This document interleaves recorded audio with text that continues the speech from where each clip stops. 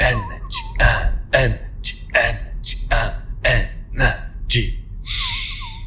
Welcome to another episode of Be Now.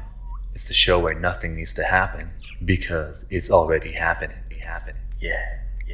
The spiritual realm is has more of an influence, a bigger influence on this physical world, this physical plane than people realize.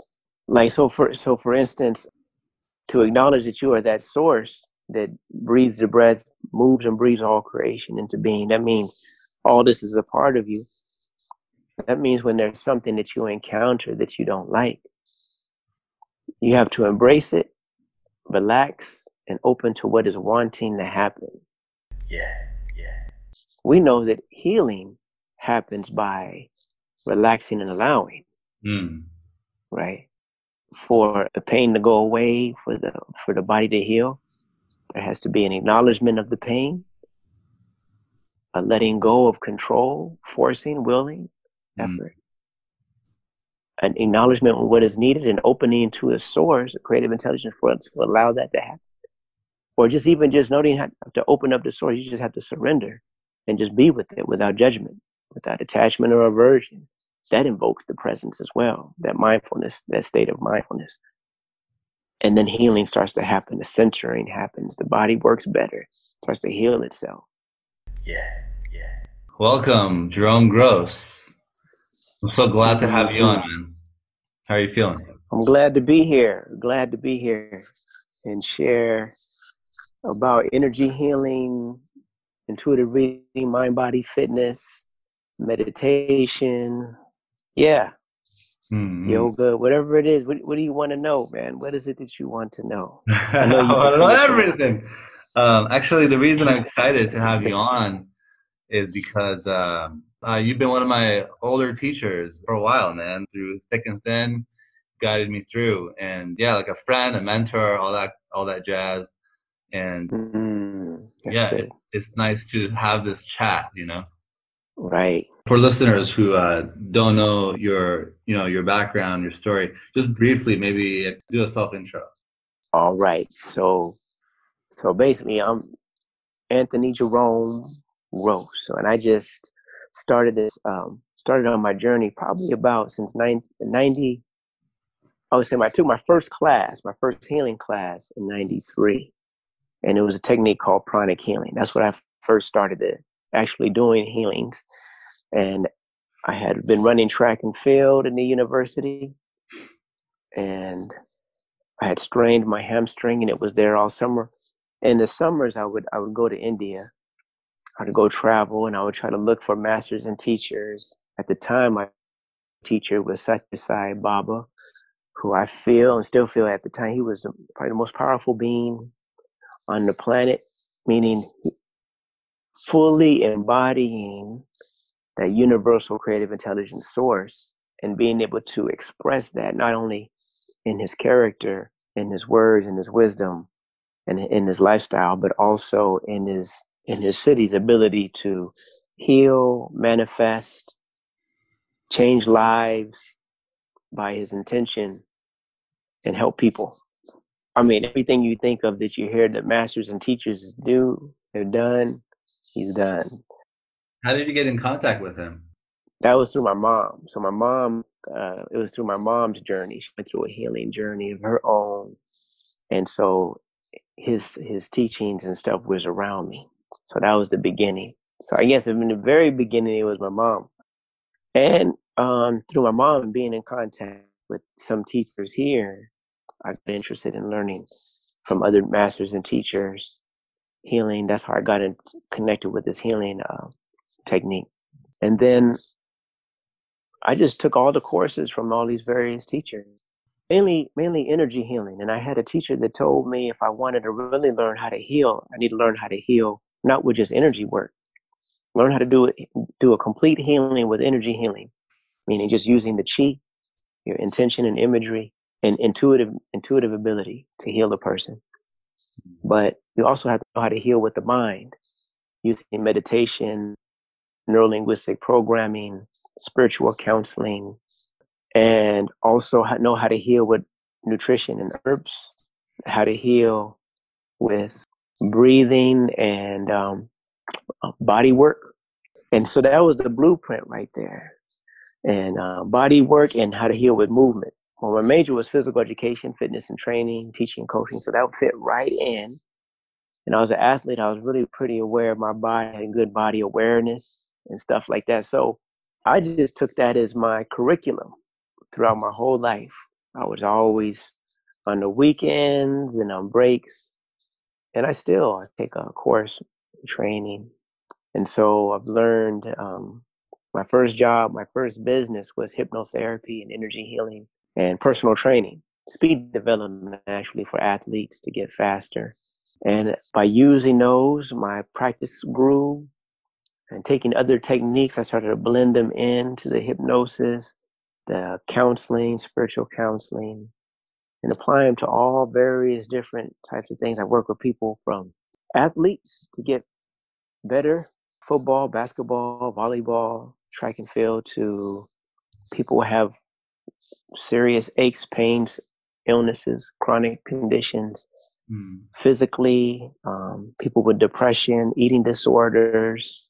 Worked with psychologists who we would work in tandem and share clients and work in different ways. They would do their techniques and I would use hypnotherapy and energy work and various things like that. So that curriculum though led me to learn about yoga, meditation, different varieties of meditation, mindfulness, different ways to do pranayama, how to work with the chi and qigong, develop my intuitive and psychic abilities, all the way till now. And then now I use the technique I call it. I give it a name. I gave it a name called Enlightened Ways of Being Energetics, because it's just not one technique. It's my own blend, and I teach it to people. And what I just shared with you earlier, the muscle testing, is one of the ways I teach people to assess what issues are. And then the meditation that we just did, it's kind of like that walkthrough of that process. You can feel the spine align. That's one of the ways you make the correction to the issues that come up, whether it be an ache or a pain, heart disease, to recruit the body's ability to heal itself. One thing you told me a while ago that stayed with me, and you've told me a lot of things, and one thing kind of sticks out for whatever reason. Right. Because what you just said about energy correction and alignment, because it sounds like what you're doing is a kind of a holistic approach to energy healing and just self-awareness generally, right? Like you are the correction, you are the energy correction. Instead of we are, man. We are the correction. Yeah. Yeah. That's what you said.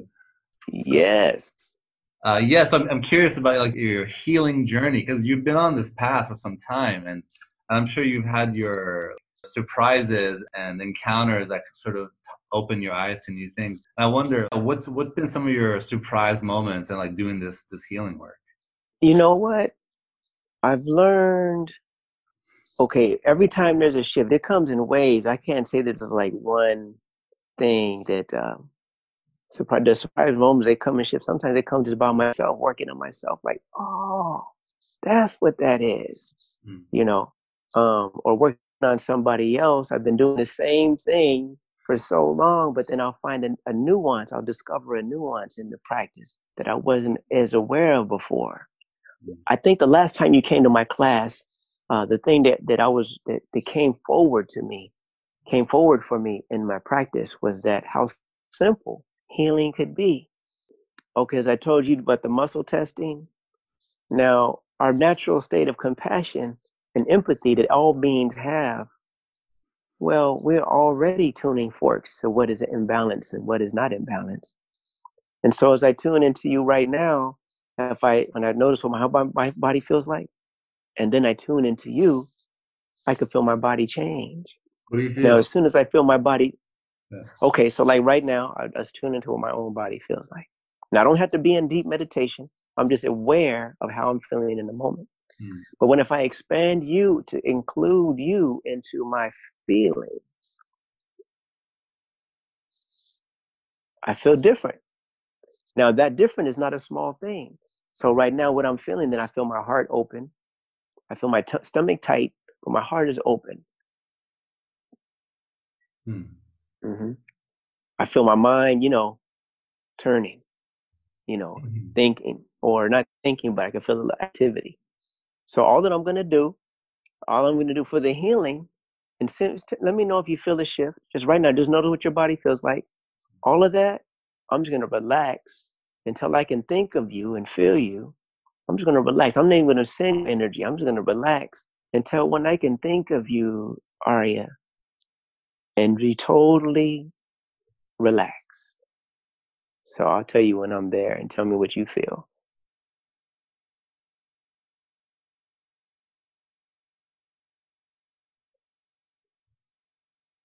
Mm-hmm.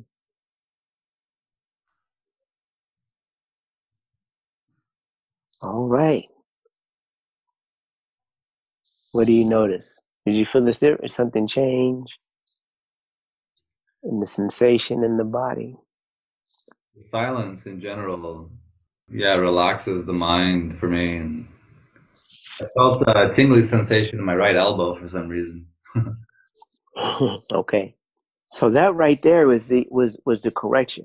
Now I didn't even send the correction. So if you had an ache or a pain or something, if a person has ache or pain, and I just did that process, it would like to soften. It would like to diminish that discomfort just by that. Now I didn't even send the energy. Now that was a revelation. You asked me what was some of the things that So I realized that the ability to embrace your experiences, whether your own experiences or embracing other people in your circle, and being able to relax while you're with them, but fully engaged, you are creating a healing presence with them. That they feel it, they can actually feel a shift. They may not know that that's what's happening, but the shift will happen. So would you consider yourself, I mean, I think you do, but you consider yourself a spiritual person, a spiritual being, yeah? Yeah, I think we are all spiritual. Yeah, we're all, that our very nature is spiritual and material too, Yeah. and physical. Our very nature is spiritual, and to not acknowledge that is to cut ourselves off from a greater part of our evolution, of our being. Yeah. I Yeah. agree. Same line of thought in that, yeah, we're having a human experience, we're, yeah, spiritual in essence. What do you think? Because you're around spiritual healers and such people around yourself. And what do you feel is a big misconception about being on a spiritual path? Hmm. I see people on different wavelengths and different parts of the journey. I meet people who are spiritual to a point, and then after that, you got to get real, as they say, and deal with the real world. Mm. And that's how they deal, and that's how they move into the world. Then they got to get, you know, mm. Myself, and I don't know if there's a misconception there. I'll just say, I think from the outside looking in at me, people would say I might be a little bit out there. If they really, because I do feel like that the spiritual realm has more of an influence, a bigger influence on this physical world, this physical plane, Mm. than people realize. Like for instance, to acknowledge that you are that source that breathes the breath, moves and breathes all creation into being. That means all this is a part of you. That means when there's something that you encounter that you don't like, you have to embrace it, relax, and open to what is wanting to happen. But I should say mainstream or people that are not there yet with that experience, the fight or flight response will kick in to guard and protect, to tighten up, to not want to experience. And that's, and if there is something that they want in the world from that point of view, that they have to try to go and get it. Like you just have to Google motivation. and go on YouTube and put in YouTube and look up motivation. You get all these motivation videos Right. talking about you got to hustle and grind. You Right. got to keep going. You got to force it. You got to make it happen. And okay, you could do that, but we know that healing happens by relaxing and allowing, right? For the pain to go away, for the body to heal, there has to be an acknowledgement of the pain, a letting go of control, forcing, willing, effort, an acknowledgement of what is needed, and opening to a source, a creative intelligence for us to allow that to happen. Or just even just noting how to open up the source, you just have to surrender and just be with it without judgment, without attachment or aversion. That invokes the presence as well, that mindfulness, that state of mindfulness. And then healing starts to happen, the centering happens, the body works better, starts to heal itself.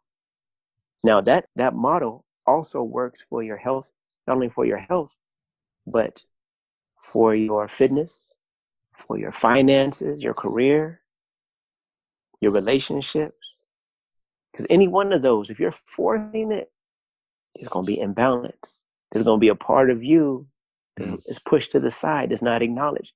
Anytime you force without first acknowledging that source and feeling, you're gonna have to push away a part of you to do it.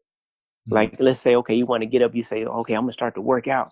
And you say, but there's a part of you doesn't want to work out. So you're gonna try to force yourself to get up. So here's how you do it. You gotta tune into that part of you that doesn't want to work out. Relax and be with it. And see how it needs to be. What is it wanting that it's not getting? What does it feel like it's not gonna get? It needs some nurturing. Acknowledge it. And you're gonna open up to the energy to accomplish the workout. And then wait for it. Now, once you feel it come, it's going to well up within you. And when it wells up within you, you're going to be compelled to work out. Now you can engage your willful effort because you're getting it. Your whole being is ready, willing, able, deserving, desiring. You can see it, imagine that your whole being is ready versus trying to fight yourself to do something. We have to embrace, they call it embracing the shadow side or embracing the inner child, embracing the pain that, this caused the, but we're creatures of habits in a way. And there's a lot of attention gone towards like motivational stuff and hustle and grind and forcing it and pushing things. And maybe there's a place, right. It's not to discount any of that, but there's also, there's some acknowledgement about a habit. When you're in a habit, you're just doing that. Just the hustle and grind, even if it's like detrimental to your relationships or like fitness, so on, right? Like making right. a shift. Isn't that kind of like the essence of spiritual practice? It's like you're constantly shifting. Would you say? You have to stay present and feel what is honest and what is real, and listen to that and follow that. And that is the practice. And so the shift can happen. That's how you stay fresh and original and creative. Like in the beginning. But I think the challenge is a lot of people don't trust that. They don't trust that inner guidance that's coming. Like, oh, that's what I should do, because the model is not out there for them to do that.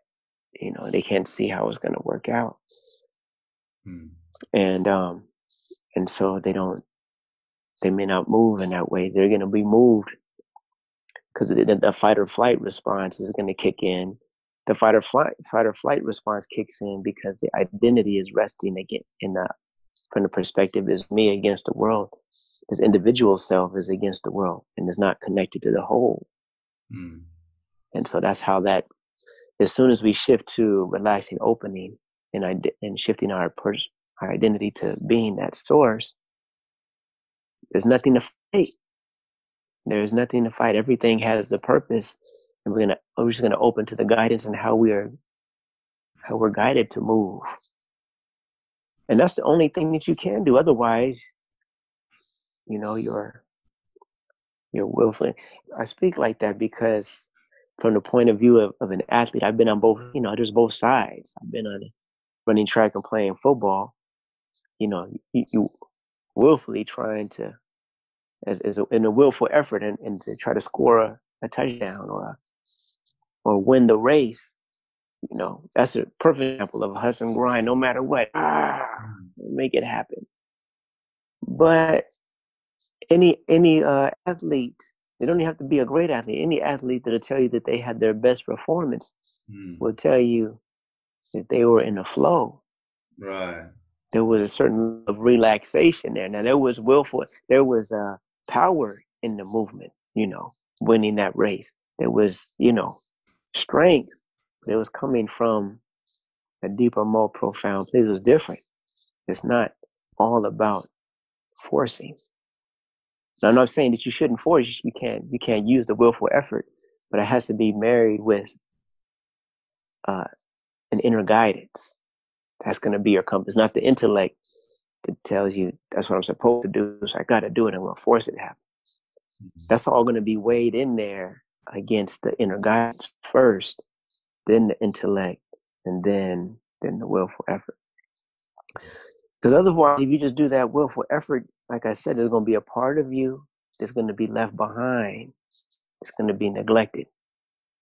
And then not only that, a lot of times there's going to be somebody else externally in the environment we're not going to be sensitive to. Because that inner guidance is coming from within, is connected to the source, is all there is that moves and breathes all life, causing trees to grow, flowers to bloom, earth to turn.